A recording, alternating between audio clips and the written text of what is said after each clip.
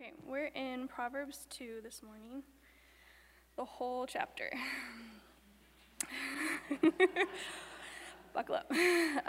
My son, if you receive my words and treasure up my commandments with you, making your ear attentive to wisdom and inclining your heart to understanding.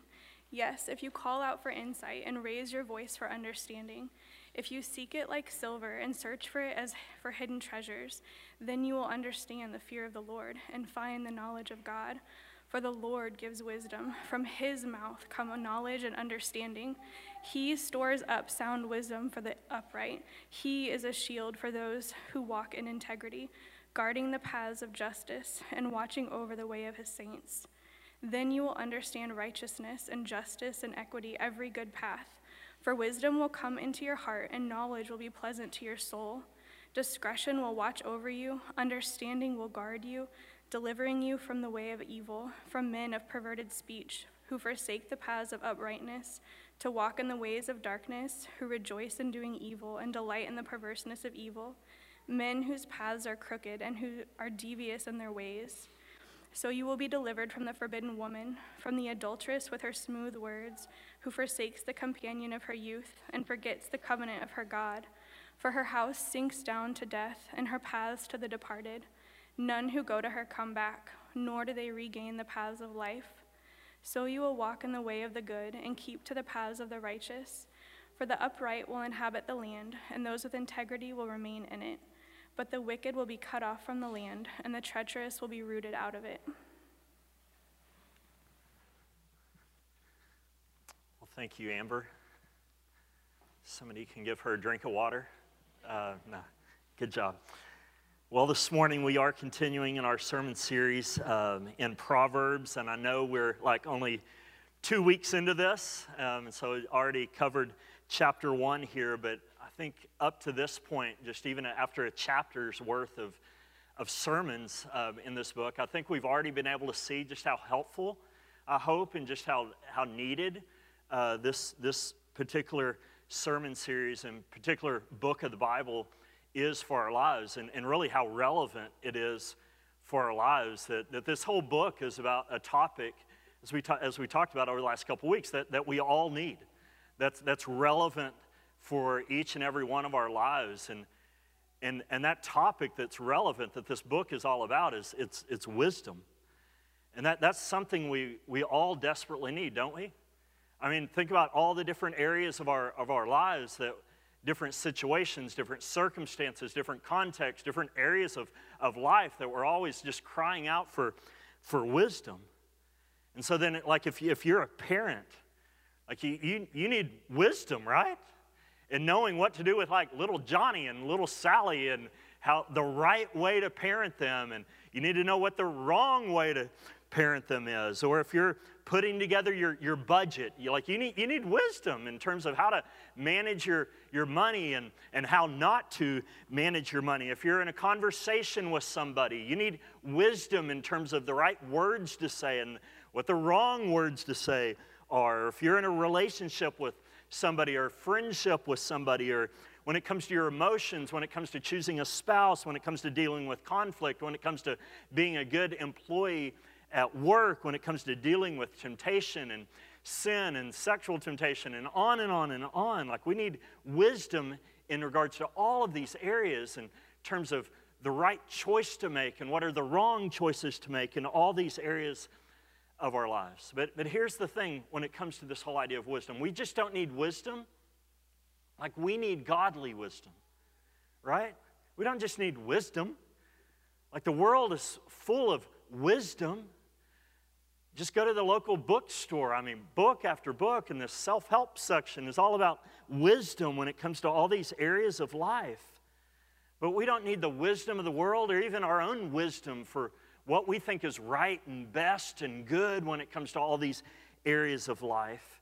Instead, we need godly wisdom. We need divine wisdom. We need wisdom that can only come from God. And think about that. That makes sense, right?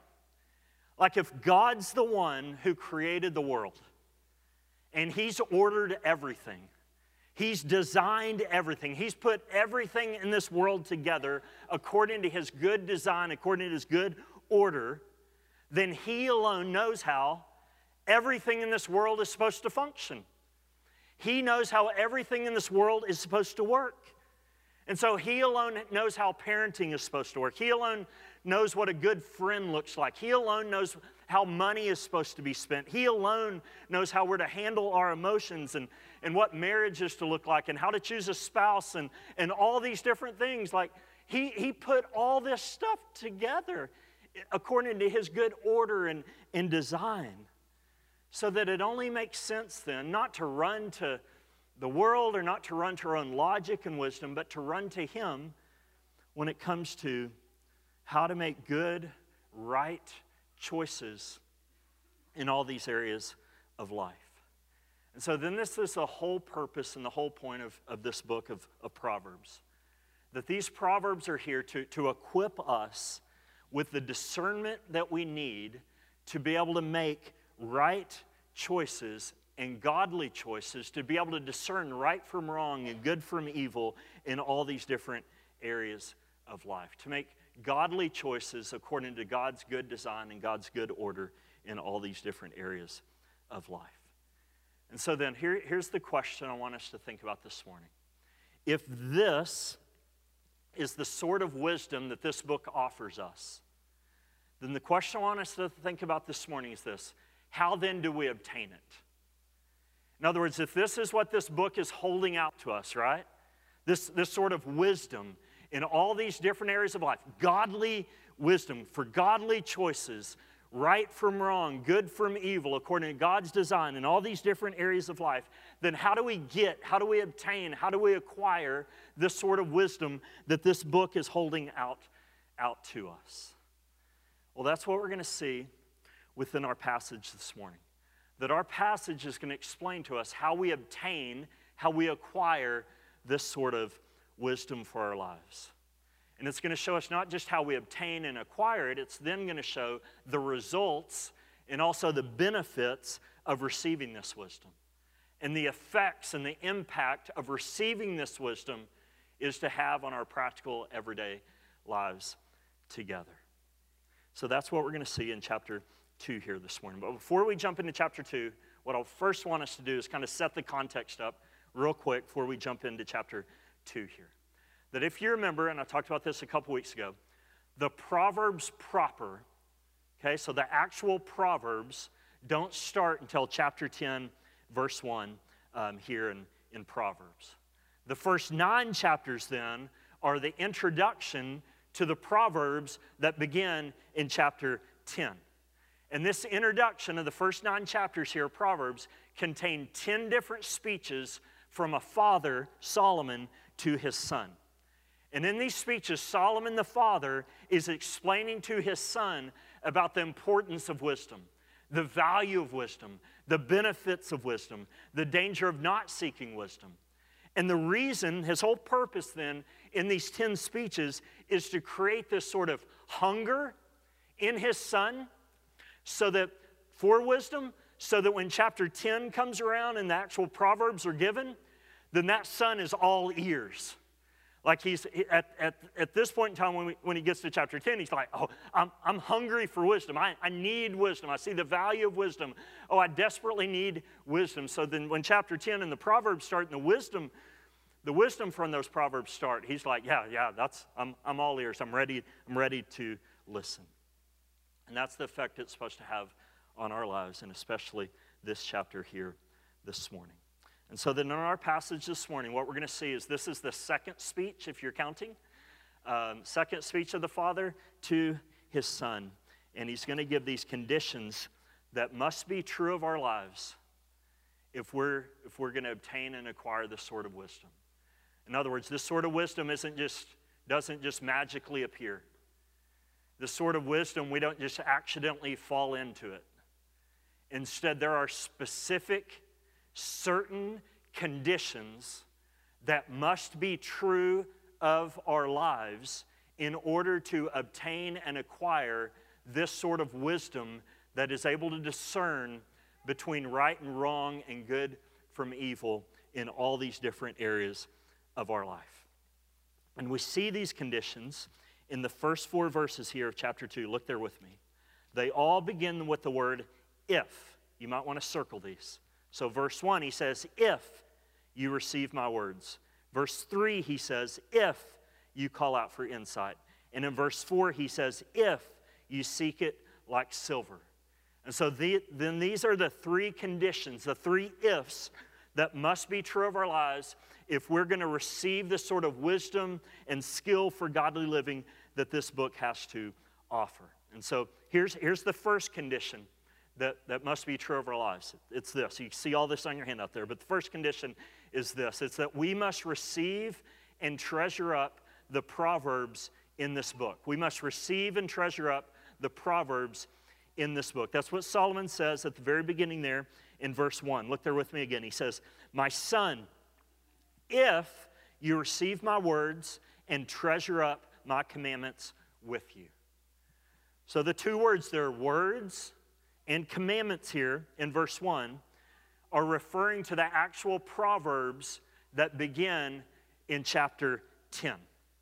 And so he's saying that we're first to receive them, meaning we're to listen to them, we're to hear them, we're to read them, we're to receive them, accept them into our minds and into our hearts. But he says receiving them and accepting them isn't enough. And we know that, right? Like we all know people, including ourselves in some ways, who have received these Proverbs but aren't wise. Who've read them, who've memorized them, who can quote them.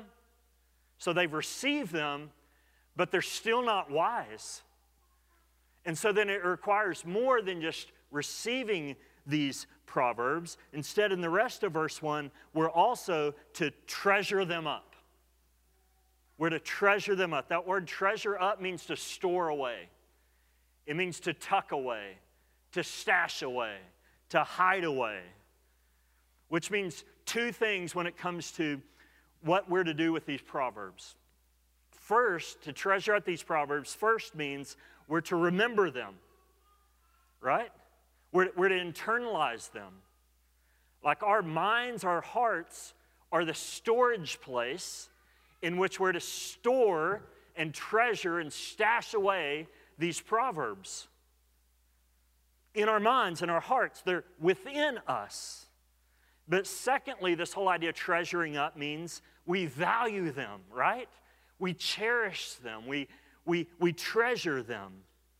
In other words, think about that. You don't store something away or stash something away that's not valuable to you, that's not precious to you. Like you give that stuff away, right? You sell that sort of stuff. You trash that sort of stuff that's not valuable to you, that's not precious to you. But the things that are valuable to you, that are precious to you, that you cherish, you keep it somewhere safe. You store it away, you stash it away somewhere safe because it's precious and it's valuable. And so then this is huge, right? If we want, when we get to chapter 10, if you want these Proverbs to have its intended effect on your life and to give you wisdom that these Proverbs have to offer in these different areas of life, then you can't just receive these Proverbs when we get to chapter 10. You also have to treasure them. You also have to cherish them, value them, like memorize them, store them away in your mind, store them away in your heart, and value them and cherish them and treasure them as if they're something valuable because they are. So that's the first condition there for obtaining the wisdom that this book has to offer. The second condition then is this. We must make our ear attentive to wisdom and incline our hearts to understanding. We must make our ear attentive to wisdom, and incline our hearts to understand. That's what Solomon says next in verse 2. Look there with me. He says, making our ear attentive to wisdom and inclining our heart to understanding. If you just think about that makes sense, doesn't it? Like if you deeply value and treasure the words of someone, then you'll be attentive to them, right? I remember when Amy and I first started dating, I remember the first words Amy ever spoke to me. She doesn't remember the first words I ever spoke to her, but I remember the first words she ever spoke to me. I was hanging on every word. I was all ears. I was full, complete, undivided attention. And I'm still like that, right? All the time, right? But why? Because her words were like valuable to me. I cherished them. I was on that, just listening to every word she had to speak. That's the same idea that Solomon is describing and painting here, that if we value, if we treasure the wisdom that these Proverbs have to offer, then we won't just like casually listen to them. We won't just nonchalantly just kind of read through them. We'll be like hanging on every word. Full, complete, undivided attention. Inclining our hearts to understand them. Third condition then is this. We must actively pursue and seek after wisdom. We must actively pursue and seek after wisdom. This is what Solomon goes on to say in verse 3. Look there. He says, yes, if you call out for insight and raise your voice for understanding, if you seek it like silver and search for it as for hidden treasures. Oh, I love that picture there. But it reminds me when I was a kid, we had a dog. Dog got away from the house, kind of ran away from the house. Family goes out searching for this dog, looking for this dog. And so we go out looking for this dog, just calling out, raising our voice, hoping this dog will somehow hear us. We're searching for this dog. We're seeking after this dog until we finally actually find the dog. That's a bad illustration, but that's a picture of what's being described here, of how we should pursue wisdom, how we should seek after this wisdom that these Proverbs have to offer. We're to call out, we're to cry out for this wisdom. We're to seek after it, search after it. And again, this is huge for us to remember. We're not just supposed to passively sit by and just hope that somehow, magically, out of nowhere, we become wise. Like nobody, this is huge, nobody ever just drifts into wisdom. Nobody ever just accidentally becomes wise or drifts into the ability to make wise choices when it comes to parenting and handling money and choosing a spouse and being a good friend and your speech and words you use and dealing with conflict and all of these things. You don't just make wise choices in these areas. Instead, you have to actively and intentionally pursue and seek after wisdom like you would seek after a buried treasure. And the primary way Solomon, the father, is saying you do that is in this book. It's by eagerly searching and studying and seeking after wisdom in this book, calling out, crying out that God would open your eyes to be able to see and understand the wisdom in this book.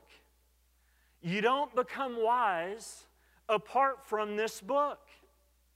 I was meeting with a good friend a few weeks ago, struggling in his marriage. And he's just asking for wisdom and looking for wisdom. And about 3 minutes into our conversation then, he tells me how he hadn't been reading the Bible and hadn't read the Bible for like 3 months. And I'm like, there's a disconnect here. You're seeking after wisdom and longing for wisdom and yearning for wisdom, but that wisdom doesn't come apart from the Word. And that's huge. But the Word doesn't just accidentally get in us. Sorry you had to see that. You search after it. You seek after it. It takes effort, energy, blood, sweat, tears. Not just a passive, oh, I hope I become wise. If you want to become a godly parent, if you want to become a godly spouse, a godly friend, if you want to respond in such a way, in a godly way to sexual temptation, if you want to respond in a godly way in terms of how you spend your money and use your money, if you want to respond in a godly way in terms of how you handle your emotions and deal with your emotions, the only way that you'll know how and be equipped to be able to do that in a wise, skilled way, and being able to make godly choices, wise choices in all those areas of life, is this book. There's no other way to do it. So that's the first. Those are the conditions there for obtaining wisdom.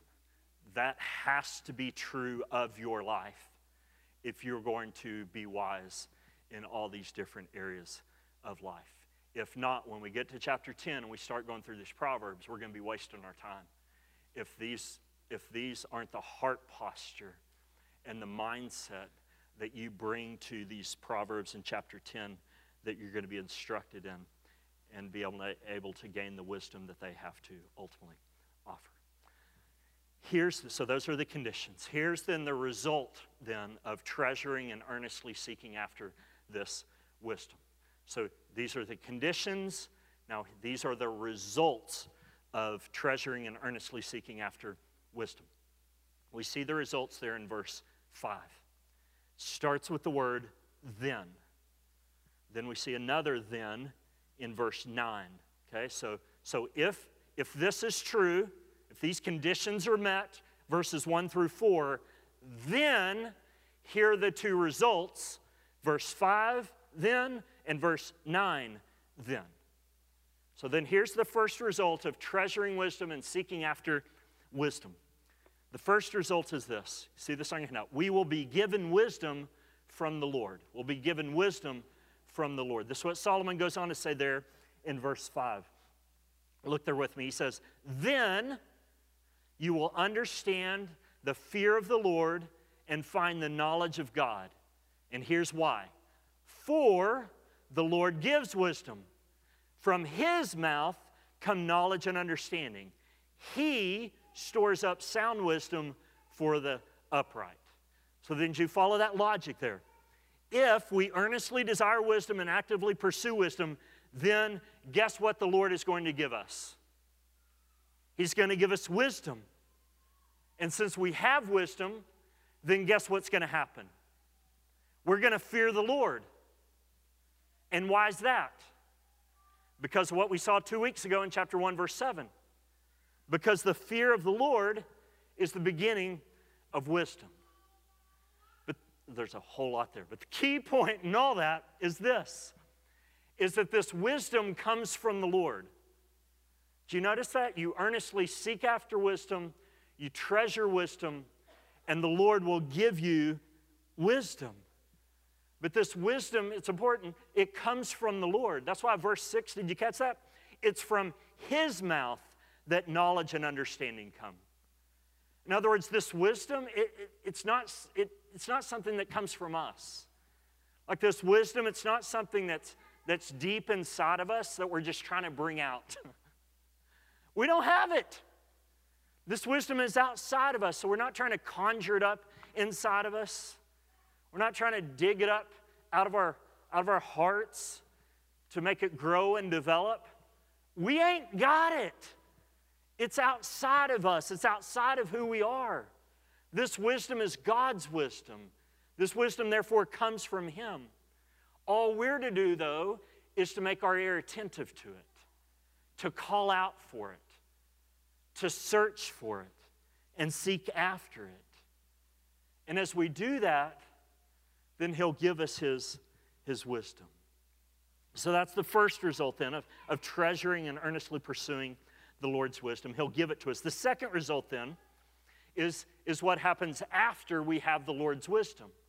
That after the Lord gives us his wisdom, then second result is that we will be able to discern what is right, just, and fair in every situation.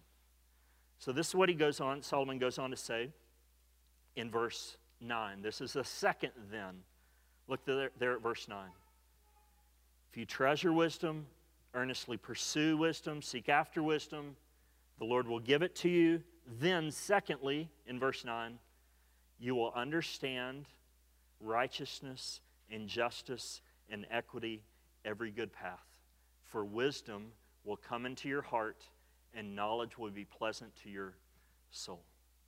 That word understand there, in verse 9, it can also be translated as the word discern. It's another synonym that's used for wisdom and being wise here. But this is what the Lord's wisdom enables us to do.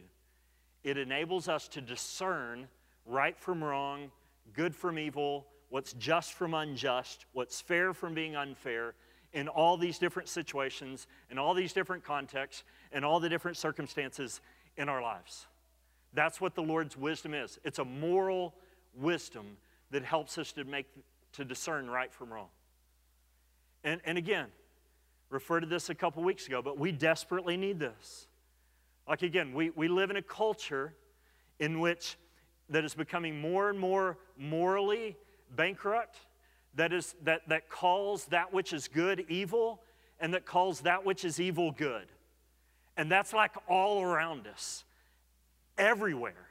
And so if we just go through life just allowing the world to define good for us and allowing the world to define evil for us, then the way the world defines evil, they say evil's good and defines good as being evil, like we're not going to be very wise. We're going to be wise in the ways of the world, but we're not going to be wise in the ways of God.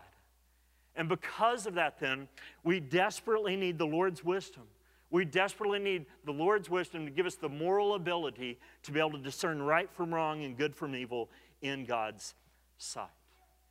And so those are the results then of pursuing after and seeking after wisdom, which then leads to, and I want to spend most of our time here, on the benefits then of obtaining wisdom. So those are the conditions, the results. We'll be given wisdom. We'll be given this moral ability to be able to discern right from wrong and good from evil and what's just from unjust. And then that leads to these benefits then. Here's how this moral wisdom of being able to discern right from wrong and good from evil will practically benefit us and benefit our lives. You can see it here in verse 11. Look there with me. Verse 11, Solomon says, that discretion will watch over you. Understanding, that word understanding can also be the word discernment, will guard you. So you see that language there? You might want to underline or circle it there in verse 11, that guarding, protection, watch over sort of language there in verse 11. He used that same sort of protection, guarding language a couple verses earlier that I skipped over in verses 7 and 8. Look at the second line there in verse 7. Solomon there, he's speaking about the Lord who gives wisdom, and he says about the Lord, he says in the second line of verse 7, he says, the Lord is a shield to those who walk in integrity, guarding the paths of justice and watching over the way of his saints. So again, you see that same guarding, protection, watching over language there in verses 7 and 8. But did you notice the difference, though, in verse 7 and 8 to verse 11 there? That in verses 7 and 8, God is the one who's our shield. And God is the one who's guarding and watching over his people, right? But when you get to verse 11 and verse 12, who is it that's watching over and who is it that's guarding? Who's doing the protecting there? It's wisdom. And so you're like, well, Solomon, which one is it? Is God the one who guards and protects and watches over us? Or is it wisdom that watches and protects and guards us? And you know what the answer is? Yes. The answer is it's both. But here's the part we need to catch. God is the one who guards and watches over us and protects us. Yes. Verse 7 and verse 8. But the way he does that is by the wisdom he gives us. By the spiritual, supernatural enablement of the wisdom that he gives us. And that's the first benefit then of obtaining wisdom and being given wisdom by God. You can see it on your hand up there, that wisdom is our shield. I love that imagery there. Wisdom is our shield and protects us from the foolish path of unrighteousness. This right here, this is what wisdom guards us from. This is what wisdom shields us from and protects us from, like godly wisdom. It guards us, it protects us from the path of unrighteousness. It protects us from the path of and the way of evil. And we see this in the first line there in verse 12. Look there with me. In verse 11, again, he says, discretion will watch over you, understanding or discernment will guard you. And then here's how this moral wisdom and discernment will guard and protect us. Look at verse 12. It will guard and protect us by delivering us from the way of evil. So then Jared talked about this really specifically last week, but remember in Proverbs, this is the huge kind of imagery in Proverbs. There's two paths, right? There's two ways in Proverbs. And that's kind of, if you can see it on our little picture here, those are two roads, right? Those are like two paths. Isn't that creative? Like Jared came up with that. That's awesome. No, it is. Those are two paths. And with those paths, that's the imagery, that's the picture. Just, if you want to know Proverbs, look at that picture. There's two paths. There's the wise path that's characterized by righteousness, and that path leads to life, eternal life. There's the foolish path that's characterized by unrighteousness, and that path leads to death, eternal death. And so what he's saying here then is that one of the benefits of wisdom is that it protects us and guards us from going on the foolish path of unrighteousness that leads to death. In other words, wisdom, as we're trucking along on this wise path of righteousness that leads to life, wisdom is like this security fence that keeps us on the path of righteousness, that keeps us from going on the foolish path of unrighteousness that leads to death. And if you think about it in real practical ways, like that makes sense. That as long as we're able to discern good from evil and right from wrong, as God defines it, and we believe it and abide by it, then that's going to guard us and protect us from the foolish path and the way of evil that leads to death. And so so in that way, wisdom is the shield that keeps us on the path of wisdom and that keeps us from going on the path of the foolish path of righteousness that leads to death. And so then starting in verse 12 then, what Solomon's going to do is he's going to give us two practical examples of how wisdom protects us and guards us from the foolish path of unrighteousness that leads to death. And so he's going to give us two examples. And the first example he's going to give is how wisdom will protect us from being enticed by evil men. Of how wisdom will protect us from being enticed by evil men. And we see this in the second line of verse 12 there. Look there with me. Solomon says that wisdom will deliver us from men of perverted speech, who forsake the paths of uprightness to walk in the ways of darkness, who rejoice in doing evil and delight in the perverseness of evil, men whose paths are crooked and who are devious in their ways. So then Solomon here is referring to those who are on the path of unrighteousness. Do you notice that in verse 12 through 15? All the times he uses the word way or the word path. He uses it multiple times throughout those verses because he's describing the person or the persons who are on the foolish path of unrighteousness. They're rejoicing in doing evil. They're walking in the way of darkness. And what he's saying is this, is that oftentimes as we look over at those who are on the foolish path of unrighteousness, man, it can look attractive. Like, let's be honest. It can look appealing. Like, you can get on your social media and look on Facebook and Instagram and see different posts of people who are on the foolish path of unrighteousness and all those messages and pictures and how they're talking about certain activities and pleasures, and you look at that and you're like, man, and then you look at your life and how complicated and messy and difficult and boring your life is, and you're like, man, that looks fun. Wish I was there with them. Man, that would be a lot easier than having to deal with all this. Yeah, I think I'll join them. You know what's going to keep you from joining them? Wisdom. Wisdom. Like, wisdom allows you to see those posts or go to work and hear from your coworkers of how they spent their weekend, and you're able to hear that and look at that and think, not look at it and think, man, that looks fun. That's what I want to do. That looks like a lot of pleasure.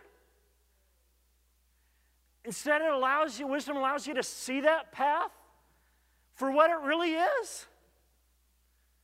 That path leads to death.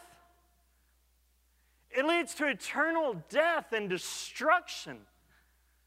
And so it might look like fun in the immediate time and appealing in the immediate time, but wisdom gives you eyes to see that path for what it truly is. It's foolish because it ultimately leads to death.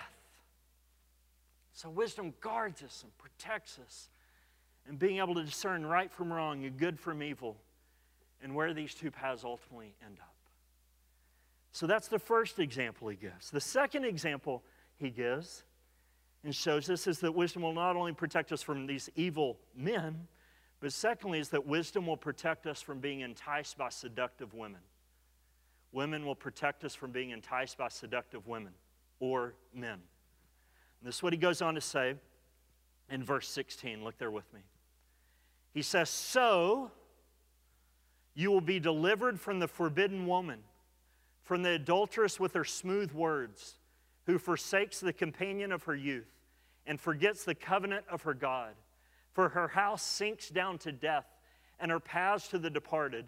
None who go to her come back, nor do they regain the paths of life. Like, please hear me. Like, if you right now struggle with just sexual sin and sexual temptation in any way, like hear these words. Like, pay attention to these words. Like, the picture we have here is of a married woman who's on the path, the foolish path of unrighteousness that leads to death. And she's trying to allure and entice and seduce those who are on the paths of righteousness to come over and join her. That's what she's trying to do. And we could apply this not to just adultery and married women here, but also to any sort of sexual immorality and pornography and everything else, which is a struggle. Like, let's be honest, okay? Like, it's not the elephant in the room. Like, this is a struggle for many in this room. That temptation, that sinful pleasure and desire here. And so what Solomon is saying here is that he's offering, if this is your struggle, please listen. He's offering one practical way, not the only, but one practical way to guard yourself and protect yourself against this sort of sexual temptation. And do you know what this one practical way is to guard yourself from this sexual temptation? It's wisdom. Wisdom can be your shield and guard you and protect you from sexual immorality. In other words, it's to be wise and to realize that what that person is offering you on that screen leads to death. That's where it leads. That's why verse 19 says, like, memorize this verse. none who go to her come back, nor do they regain the paths of life. They're seduced by her. They buy into it. They don't see it for the reality and for what it truly is, a path, a foolish path that leads to death. All they see is pleasure and getting their sexual desires fulfilled and just immediate gratification. And so they're like, okay, I'll click there. I'm all in. They don't see. They don't have wisdom to see her or him for who he or she really is. And those then who go after her are entrapped by her end up where she ends up. And they don't regain the paths of life. They don't come back. And this is what we need to remember when it comes to sexual sin and pornography and adulterous relationships and sexual immorality and all those things. We need to see it for what it truly is in that moment. To allow wisdom to literally hit us over the side of our head. To knock some common sense into us. And to be able to see that what is on that screen is foolish and only leads to death. So that's the first benefit of wisdom. It shields us, protects us from the paths of unrighteousness that leads to death. The second benefit, and we'll close with this, the second benefit of wisdom is this, is that we will dwell in the new earth forever. That we will dwell in the new earth forever. This is how the Father concludes a speech to his Son there in verse 20. Look there with me. He says, so you will walk in the way of the good and keep to the paths of the righteous. So again, this is what wisdom will cause us to do. It will cause us to walk in the way of the good. It will keep us, remember it's our shield, so it will keep us in the paths of the righteous. And so as we walk in the way of the good and keep on this wise path of righteousness, then here's the benefit that will come at the end of this path. Verse 21, for the upright will inhabit the land, and those with integrity will remain in it. But the wicked will be cut off from the land, and the treacherous will be rooted out of it. So again, this right here, this is the reward for those who follow the wise path and walk on the wise path of righteousness. Solomon says that they will inhabit the land. They will remain in the land, while the wicked will be, who follow the unrighteous path, will be cut off from the land. They'll be uprooted from the land. So then what in the world is the land, right? Well, in the Old Testament, under the Old Covenant, this was the promise that God made to the people of Israel under the Old Covenant in the Old Testament. That if they were faithful to God's covenant that he made with them, then they would dwell in the promised land forever. When we get to the New Testament, though, we see that this promise of this land promise, becomes a whole lot bigger and a whole lot more than just a little strip of land in the Middle East. Instead, when we get to the New Testament, under the New Covenant, we see that this land promise in the Old Testament was just a pointer that pointed forward, that pointed ahead to a greater and more ultimate piece of land in the New Covenant. And you know what this greater, more ultimate piece of land in the New Covenant is? It's not just a little strip of land in the Middle East. Instead, it's the whole earth. Like every stinking last speck of it. That's going to be ours. That's what's waiting for those who walk on the wise path of righteousness. It leads to eternal life in the new heavens and the new earth. Like that's the ultimate benefit that awaits those who are wise and walk on the paths of righteousness that leads to life. That's it. And so then as we hear all of this, I want to conclude with this. There are two extremes I want us to avoid and that we need to avoid after hearing all of this. Everything that we just heard this morning. The first extreme is this. It's the extreme of despair. The extreme of despair. In other words, there are some of you who might hear all this and think, if you have to be wise and walk on the path of righteousness in order to be saved from death and enter into the new earth, then forget about it. Because there's no way I can perfectly do that. There's no way I can be a perfect parent. There's no way I can be a perfect friend. There's no way I can perfectly manage my money. There's no way I can perfectly resist temptation. I can't live up to this perfect standard of righteousness. So I guess I'm out. There's no hope for me. The other extreme we need to avoid after hearing all this, though, is what I would just call works righteousness. That seeks to earn your salvation. In other words, after hearing all this, some of you might be thinking on the other extreme, okay then, if this is what it's going to take to live in the new earth forever and to obtain this life eternal, if this is what it's going to take, then I'm going to do it. I'm going to be the perfect spouse. I'm going to handle my money perfectly. I'm going to manage my emotions perfectly. I'm going to resist temptation perfectly. I'm going to live a perfectly righteous life, and I'm going to perfectly walk this path of righteousness. Like if you're thinking either of those extremes at the end of this message, that's not good. Instead, do you see what's wrong with both those extremes? Like one is impossible.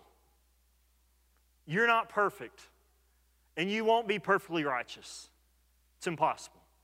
The other is just completely hopeless. And so then, if you're tempted to respond in either of these two ways, then let me give you a better way to respond.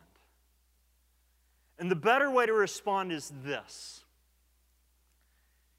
It's to remember that Solomon here is writing this letter, this book, to his son. And his son, just like all of us, wasn't 100% completely, perfectly wise and righteous. But guess what? Hundreds of years after writing this, there would come a son of Solomon that was 100% completely, perfectly wise and righteous. And that son's name was none other than Jesus. Like he walked in wisdom. He walked the path of wisdom perfectly, completely, all the time. Like never once did he walk on the path of unrighteousness and the foolish path. Instead, he always imperfectly discerned evil from good, or good from evil and right from wrong. And he walked the path of this righteous path perfectly. And guess why he did that? He did that for us as our representative in our place because he knew we couldn't do it. And so he went ahead of us as our pioneer, as our trailblazer, perfectly walking the path of righteousness that leads to life for us as our representative. And not only that, he died. And the reason he died wasn't because he was foolish or because he was unrighteous. Instead, the reason he died was to take that death for us that we deserved for our foolishness and our unrighteousness. And it's in this way then that because of Jesus, the perfect, greater, more ultimate Son of Solomon, that when God, that through faith and trust in Him, that God now looks at us, and He looks at us as if we have walked the perfect path of righteousness, not because we have, but because Jesus has walked it for us. And we don't receive the eternal death that we deserve for the foolishness and the unrighteousness that we've done on the foolish path of unrighteousness. Why? Because Jesus absorbed that death for us on the cross. And now it's in that sort of heart posture that we live and seek after righteousness and wisdom. We don't do it in order to be saved. Instead, we do it because we already have been saved. And we've been indwelt by the Spirit. And we've been changed by the gospel. And we're a new creation now. We have new affections and a new heart, new longings and new desires, and a new way of obedience that lives now according to wisdom and the way that God defines what's right from wrong and good from evil, and that earnestly desires to seek after and to search after and make our ear attentive to wisdom and living that out in our everyday lives. We live from that reality of what Jesus has secured for us as our representative. We don't work for it. And that's the response that I pray and hope that we would ultimately seek after wisdom, and the motivation that would ultimately compel us toward wisdom and righteous living as we seek to live and continue on in this wise path of righteousness that leads to eternal life. Let's pray together. Lord, thank you for this day and for your word and for the hope that we have in Christ. And I pray, Lord, that you would help us through your word to have heart postures that, as those who've been indwelt by your Spirit, those who've been changed and become new creations through your gospel, Lord, that we would earnestly desire to pursue wisdom. Lord, that we would live wise lives of righteousness. Lord, that would be characterized by goodness and righteousness and justice and peace. And that would completely transform all these different contexts and areas of our life. That we would look different from the world looks in these areas because we walk according to a different path and walk for a different destination and an ultimate different future than those on the foolish path of unrighteousness. So remind us of these truths when we're tempted. Remind us of these truths when we're tempted and eager to join those on the foolish path of unrighteousness, and pray that wisdom would serve as a shield for us and protect us and keep us in seeking to follow you. It's in Jesus' name that we pray these things. Amen.